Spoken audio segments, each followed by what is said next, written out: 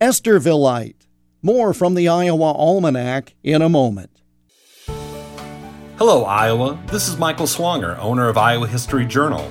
Our May-June issue features stories about country music legend C.W. McCall, the Dubuque Packers baseball team, Keokuk's historic Lock and Dam number 19, and the second part of our exclusive series about Grenville Dodge.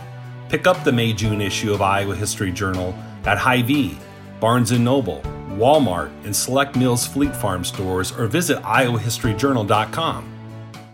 Last week, we told you about a meteor that struck near Forest City in 1890. More than a decade before that, an even larger boulder came crashing to the Iowa earth. Folks in and around Esterville in Emmett County heard a loud explosion in the sky on an otherwise quiet Saturday afternoon in May 1879. According to reports, the earth trembled, china shifted on cupboard shelves, doors and windows jarred, and window panes were broken. The ball of fire coming from the sky traveled from southwest to northeast. What has become known as the Esterville meteorite fell 3 miles north of the city. It burst into 3 large pieces as it neared the Earth's surface, one weighing 106 pounds, another 151 pounds, and the third topping out at a whopping 431 pounds.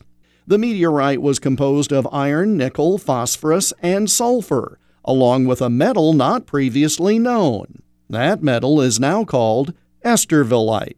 The largest meteorite known to have fallen in North America came to the Earth near Esterville on this date in 1879. And that's Iowa Almanac for May 10th.